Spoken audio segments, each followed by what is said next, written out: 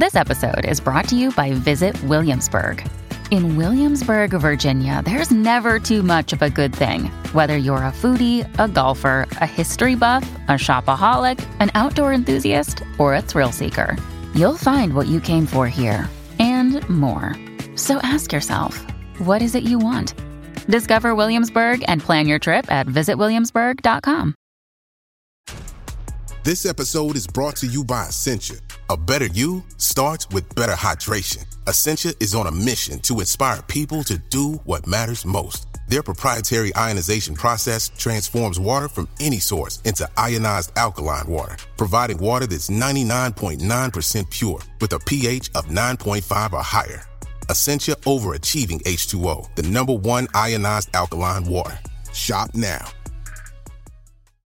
Mom deserves the best, and there's no better place to shop for Mother's Day than Whole Foods Market. They're your destination for unbeatable savings, from premium gifts to show-stopping flowers and irresistible desserts. Start by saving 33% with Prime on all body care and candles. Then get a 15-stem bunch of tulips for just $9.99 each with Prime. Round out Mom's menu with festive rosé, irresistible berry chantilly cake, and more special treats. Come celebrate Mother's Day at Whole Foods Market. The Hargan women seemed to have it all. We were blessed. My mom was amazing. But detectives would soon discover...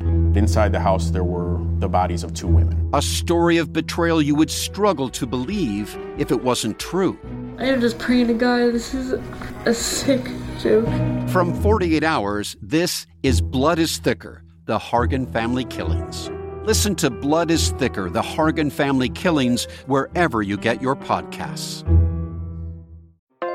This is the Olive Magazine podcast, a weekly roundup of food and drink chat brought to you by the team behind Olive Magazine. I'm Janine, Olive's food director and podcast host, and this is episode 152. This week I travelled to Toonsbridge Dairy in County Cork to meet up with an inventive cheesemaker who's creating authentic Italian cheeses in the Irish countryside, and he's just brought a herd of buffalo to help him out. Then later, I catch up with cookie writer Adam to talk all about rice and why it's one of our most widely loved ingredients. Okay, so I'm here in beautiful Toonsbridge and with Toby Simmons, who is the owner of Toonsbridge Dairy. It's not what you would expect a normal Irish dairy to be, because you've got a slightly quirky angle, haven't you? We make southern Mediterranean cheeses, I suppose, is our big label. But we're particularly specialist in mozzarella and what we call pasta filata cheeses. Yeah. But we also have a flock of milking sheep up the road that we produce a lot of Greek-style cheeses, and we dabble with Portuguese recipes, and we're quite broad. So can you tell us how you got stuck? Because it's quite a big jump to suddenly start making Italian cheese in Cork. So my original business, when I was 20 years old, I started in the fantastic market in Cork called the English Market. Oh yeah, we're going to visit that later on today. Yeah, and we started with what we call the olive stall. I found a supply when I was 20 years old in Germany and France on the border.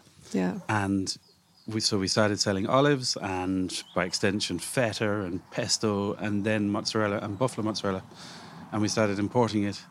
And sort of took this mad decision that we were going to get a local farmer to get buffaloes and make buffalo mozzarella in Ireland. So you were going to get a local farmer to go and source some buffaloes? Well, I sourced them. All right. Then we got him, and he thought I was mad. But anyway, we went with it. And that went so far, and we split up. And he has his own business now as well with making mozzarella.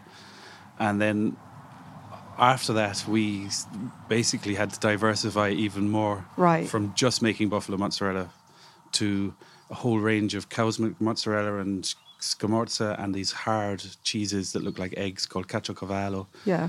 And we also have the Italian Vincenzo Lamana milking sheep, and it's sort of in the last 3 years it's become. So where did I think you said earlier when we were doing the tour of the dairy that you actually went to Italy to learn. You didn't just decide you were going to make these cheeses and just start doing it. You actually went over to Italy and found the source. Tell us about that. There were 2 things that, we just bought buffaloes again. Actually, we just had 42 released from quarantine last week. Oh my God. So that you brought over from Italy? Just in the last, 64 buffaloes with our cow's milk farmer as well, and he's desperately trying to milk the first 2, which he's getting his head around quite well. Is it a different job milking a buffalo to milking a cow? Extremely different. They are such an incredible temperament. I was going to say how they're a bit grumpy about being milked up.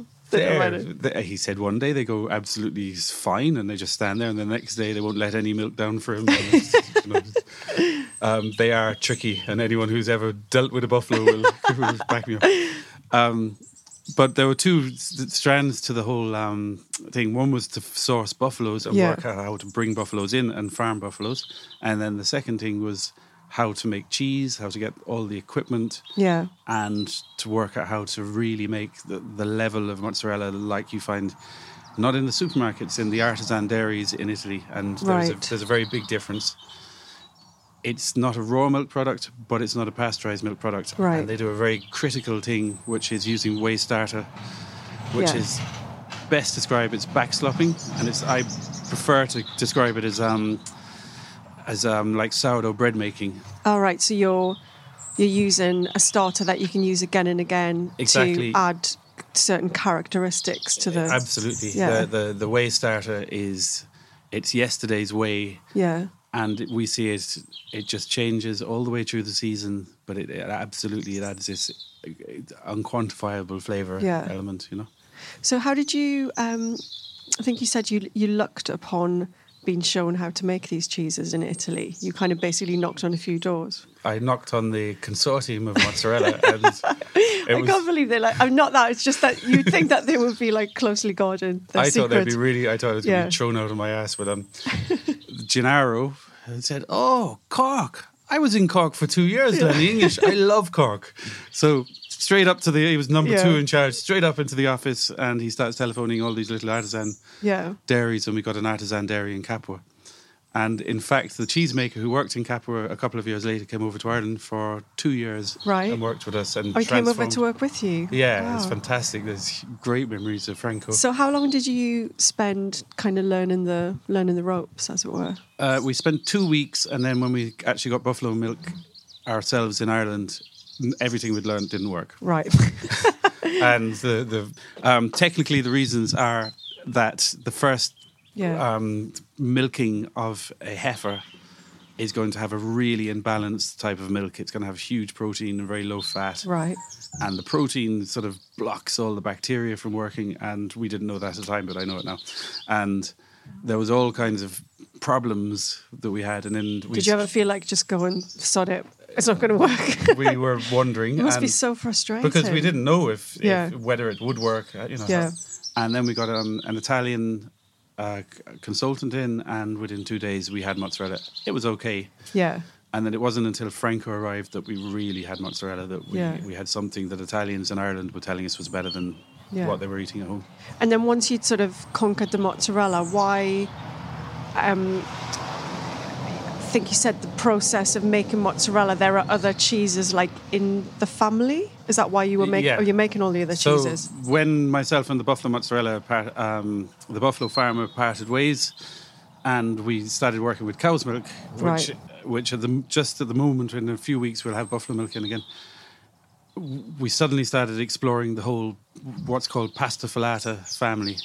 And it's very interesting. It goes from really wet, fresh mozzarella to aged, like you'd see in Italy, 5-year-old aged Caciocavallo. This hard, flinty cheese that is amazing. There's burrata, there's stracciatella, which is the centre of the burrata. Of course, you make ricotta. The minute you make mozzarella, you've got whey, and you make ricotta as well.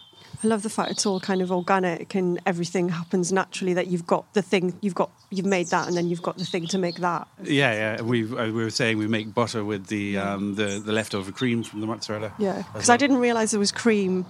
I couldn't get my head around it. I was like, but if you make cheese, surely the cream goes into the cheese. But with mozzarella, you add the water in. What happens with mozzarella making is mozzarella, for everyone out there who's worried about this, is quite a low-fat cheese. Yeah, it is. Because you knock out a lot of cream out of the curd when you're spinning it. Yeah. And you can capture that cream again. We put it in with our ricotta as well, and it makes a much creamier ricotta. Yeah. Nothing goes to waste. Yeah, that's great. And you... And because you had all this cheese lying around, you just decided to get a pizza oven in as well, which is a great shout, I must say. And that opened up a whole nother avenue again, and it's like turned into this fabulous business of a wood-fired pizza oven. Yeah. We do Friday, Saturday, Sunday, and most of the products, you know, it's either our real olive company stalls with olives and brilliant Italian or Spanish meats, and so on and so forth, or stuff from the dairy. Yeah, who makes the pizza? We've just got a new fella in called Robert. So, and is he a bit of he knows what he's doing with the dough? And he came from one of our clients who's got a wood-fired pizza oven. And actually, last year we lost that. We had a fantastic Brazilian fella, and it ended up my 15-year-old daughter taking every Friday off school and making pizzas. Really? She loved it. and she was good at it. Did she get really good at it? Yeah. She's in transition, so it was okay. So what are your plans for the future then, for just expanding on different cheeses, or? I'd like to have. We see the cheese as 2-track. One, you have your bread and butter, mozzarella, halloumi, and scamozza, probably the three. Yeah. And then you have a sort of an artisan bit more specialist. Much more specialised, much more tailored to our selling ourselves on markets and stuff. And I'd imagine we're outgrowing where we are now. So we'll probably have to move some of it to another location. But we'd like to keep something here. Definitely the restaurant. And probably sort of small cheese making. Yeah. So a lot of it must come from you. Just you want to experiment. You want to kind of push it a bit and start doing different things. Yeah, there's a lot of pride and there's a lot of interest. Yeah. You know, and actually I've discovered that cheesemakers are much happier being challenged and being very proud of it. So you're going to give yourself a whole new set of problems to solve, basically, and that will make you happy. Good at solving problems. Well, I'm good at making problems. If people are in County Cork, they can come along to the dairy, can't they? So it's pizza Friday, Saturday, Sunday. So we don't particularly. We're looking very carefully into the idea of having food tours. Yeah. But we're not at the moment. But we are. But they can come and eat a pizza and come buy and eat some. A pizza, and we've got a lovely shop with, probably the largest range of olives in Northern Europe, in the middle of Inchiquila Parish. And it's Friday, Saturday, Sunday. Very importantly, we have many people who turn up on Thursday. And look very so upset. Disappointed, and I know you would be if you came to this, because it's an absolutely beautiful house with a big garden and a little kind of cafe attached to it. So yeah, unfortunately, we're here. Are we here 3 days too early for pizza? Or we're opening on Friday. Damn it! Never mind. Polishing up everything. We got to eat burrata straight from the maker anyway, so that's great. But thank you so much for coming to talk to us, Pleasure. Toby. It's been really good. Thank you. Stick around for a cookery team chat about rice, including tips from Adam about how to cook it perfectly.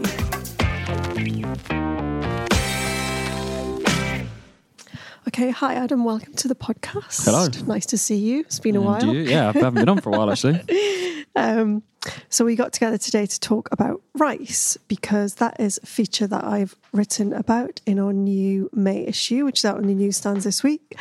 It's a really fascinating subject, and obviously rice is one of the most widely used ingredients in the world. Yeah, I mean, for many cultures, it's sort of the absolute staple, isn't it? It's really? A staple. Like we've got like risotto, pilaf, biryani, paella, sushi, and we've got rice pudding. And we've got rice pudding, as well as just plain like boiled rice, which is eaten with like how many countless meals and breakfast. I feel like we're kind of letting the side down though, because we really, I mean, it's not, I wouldn't say like it's a cornerstone of our cooking. Like I think our starch is probably the potato. Yes, although I would, I know my dad, really? my dad would kill me. I'd have rice over potatoes.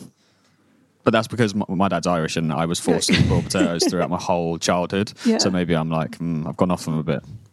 So when I was reading about it, I read that there are over 40,000 varieties of rice, which is mad. But then when you think about it, obviously, you know, it's varieties of varieties, as in there could be like 1 million varieties of long grain rice, which is one of the most popular, just with slight differences. Yeah. So, but yeah. So the two main things that I found out as well were that the difference between a kind of hard grain, a hard starch, and a soft starch, which is why you can't use risotto rice with your curry, as it won't be as nice. Yeah, exactly. So that's what I think what you're explaining to me is like there's sort of two camps, aren't there, of rice. Can you tell us about why that is, or like about the... Yeah, so basically, science-wise, the two types of starch are amylose, which is a hard starch in rice, both starches though, and amylopectin, which is a starch which easily softens in water. And how much of each starch a rice contains determines how it cooks and what recipe is best for. But as a general rule, the longer the grain, the more amylose. That's a hard starch it contains. So if you think long grain rice, long, hard, when you cook it, it stays distinct, as opposed to soft, short grain rice, pudding rice, which just gets all creamy, risotto rice. So that starch then dissolves into the water loads, and then sort of like saying with a risotto, and gives you that sort of creamy texture, starchy, and it gives out some of its starch as well, which adds to the sauce. Yeah. But let's just talk about some of the varieties that you might know and love. Long grain rice, which we talked about, it's one of the most widely available and used. It's fairly cheap. It's pretty generic. Yeah, I was going to ask, because is that like that's just a term which covers a few variants? Yeah, or they it is literally a generic term that covers that long rice, which is, it's not basmati. It hasn't got that fragrant colour. It will stay distinct when you cook it. It's cheaper. People serve it with like curries and stir fries. It's just your bog standard white rice. Anything that's labelled white rice or long grain, it covers all of that. And what's the like? A lot of long grain will be quick cook. What does that really mean? It just means it's been par cooked or par steamed. Right. So if it's got easy cook on it, it's not actually any easier to cook. It's like it just might take you 5 minutes less to cook it. But I think it's all right. I was struggling to find a situation where I would buy it over basmati, because I love basmati. I would literally just eat basmati out of the bowl on its own, because I really love it. So, but as a kind of, a bog standard rice or store cupboard rice, it's fairly like inobnoxious. And then basmati, which is my go-to for the long grain. So it's grown in India and Pakistan primarily, and as we know, it's got this really gorgeous kind of such a subtle perfume aroma to it, and apparently that comes from aging the basmati. Yeah, I find that really interesting that they would age it. Yeah, I think what it does is it concentrates the flavour, because obviously aging, it dries it, so you lose moisture and you concentrate whatever flavour's in there. And really good basmati, you would find with all rices, you can use this as a sort of yardstick. Obviously, if you go into a big catering place and they've got sacks of basmati, what you'd be looking for is a very, very pale, white, uniform, no broken little bits, flecks, no little flecks of dirt. Yeah. And I think really good basmati is absolutely prized because of, it's perfect. And when you cook it, you get those gorgeous little fluffy grains. Yeah. And that stays, all the grains stay really separate when you cook them as well, which is why obviously they use them for pilafs and things like that. So it's kind of... And your biryani. So like when you steam it, if you're doing biryani and you're like layering up the rice with sauce and meat or fish, and then you put a lid on, steam, pull that lid off, and you fluff it up, and it sort of epitomizes the term fluffy rice. Yeah, it really does. And then a few more exotic long grains. Jasmine, again, which is used a lot in Thailand, Southeast Asia. That gets slightly sticky. I don't know if you've noticed when you've cooked it, like when you have it with a Thai curry, just kind of, you often get it where it's sort of molded into a nice little mound, and it just kind of has a natural, very slight stickiness, which is great for all those sauces, all those Thai curries, coconut-based sauces. Yeah, because Thai curry it's not a thick curry; it's meant to be kind of soupy, isn't it? So you get that lovely, which is why I love it. Yeah, and again, it's got that lovely like little fragrance to it. And then another one, which is black rice, which is becoming quite popular.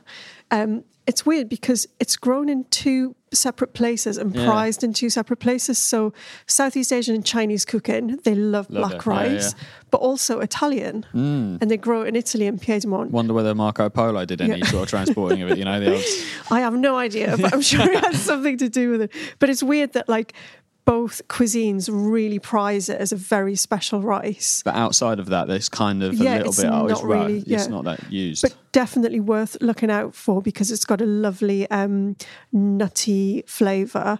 So black rice, as opposed to brown rice, which we were talking about before, because all brown rices, and you can get brown basmati, and if you get something called whole grain rice or brown rice, is literally the same rice, the long grain rice or the basmati, but it's got the whole rice intact. So it's got the hull intact. Yeah.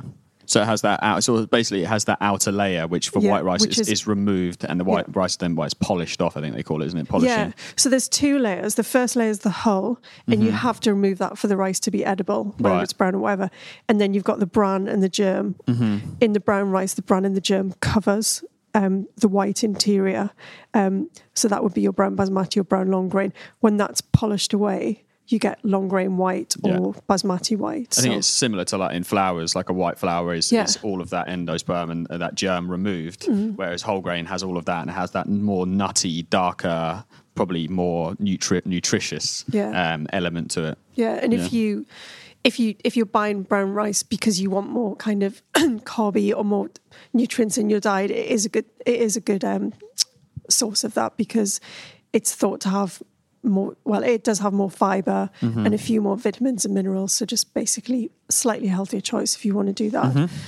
And then moving on to the medium and short. These are sometimes interchangeable. When I was writing about them, it kept the medium grain and short grain kept jumping from one category to the other. But essentially medium grain is approximately 2/3, 2 to 3 times the length to width. And short grain is just fractionally longer than wide. Right. So your medium grain champion rices are risotto and paella. Risotto rice, I mean, I love it. I didn't even know there was a thing going on with I mean, I kind of heard different varieties, but apparently in Italy people prize the different rices for their different qualities. Really? Because you kind of buy risotto rice and it kind of either has a different, like you might buy Carnoli or Piedmont or like one of those different ones, but you kind of like you don't know that just it's think of risotto. I think if you were like heavily into your risotto, I think if you went to see you know, an Italian chef who was really into risotto, they would probably choose. They'd have a specific, the 3 main varieties are so there's arborio, which is probably the most widely most known common, and the one that we know about the most, and then and that's actually named after the Italian town in Piedmont where it originated. Then Carnaroli, which is slightly firmer. And apparently that's considered one of the best rice varieties for risotto. So it basically just means that you've got more chance of getting that nice al dente sort of slight bite to your I rice. think that's the thing is like it's the constant balance between getting the creaminess from the starch being released and getting the little. I mean, I think I've been in restaurants, I don't know about you, where I feel like they've undercooked because they're too scared of overcooking it. And it's like, I don't want to be crunching on this. No, because it can be really chalky when it's undercooked. It can have that sort of like, it's like almost like dry, cloying texture. I wouldn't order risotto when I'm out. Really? No, I do. Oh, well, actually, no. Would you? Well, I can't tell you the last time I did, but I might. If I was in a really amazing Italian restaurant, I would definitely order like a filled pasta because I think like the skill of doing the skill that. Of it, But risotto, I kind of feel like it's, well, I don't know, sorry Italy. I just feel like a little bit, it can be really samey. But I think that's why if you did order in a restaurant, it doesn't come in a massive big vat. You would have like a really small amount of it. It would be really lovely flavoured. It would be perfectly cooked. Then, it's good. So it's good. And paella rice, again, sold generically, usually as paellas. But if you see bomba paella, that is actually a paella rice variety. And it's really prized because the grains can absorb up to 3 to 4 times their volume. Amazing. Which is why you get that, you get that amazing paella liquid as your base. And then you get your bomba paella rice and it just soaks it all up. So you can get as much of that flavoured stock that, that you've made or anything into the rice. Because on its own, it doesn't taste of anything. So that's why you need it for paella. Yeah.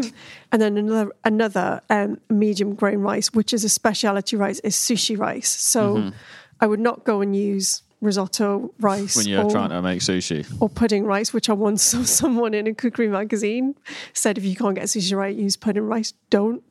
It's not the same. Like sushi rice is a specific type of rice that has been grown to have the specific kind of things that are needed to make brilliant sushi. Mm-hmm. So it's that ever so slightly sticky, but not too... Yeah, it's just got a bit that slight stickiness to it. Sticky, but not claggy. Yeah.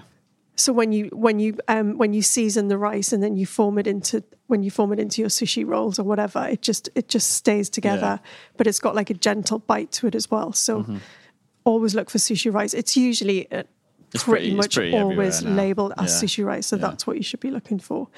And then on to our short grain rice, which is pudding rice, which is one of our favourite things in this country. I'm a massive fan of rice pudding. Not one of mine. I don't mind it. It's all right. See, that's the thing. Like, I wouldn't plough through a big plate of risotto because I'd find it really boring. But for some reason, like when it comes to rice pudding, what would you eat it with as well? We had a bit of a debate in the office. Some people were jam, but that's a bit sort of school days. I would just have it as it comes, but not with. I'm not like. I remember my mum saying when her and her brother used to fight over. You get that skin on the top. Yeah, and I know some people are really into that, but no, I'm all about that creamy bit underneath, basically. Yeah. I did. When we tested it and shot it, I did very much enjoy it. Yeah. As like this is nice. Yeah. But I don't think you have to be persuaded. Yeah, a little bit. So just quickly to finish, I know that you're a bit of an expert on rice cooking, and you've got a little perfect method. So we're talking cooking basmati here. Yes. So I would just either basmati or jasmine or long grain. To be honest, this is the absorption method. So which I never use. Which a lot of people don't use. It's pretty simple, really. Okay. Wow, actually, it's pretty simple. I'm probably going to talk about it for about 10 minutes. Go on. Easy.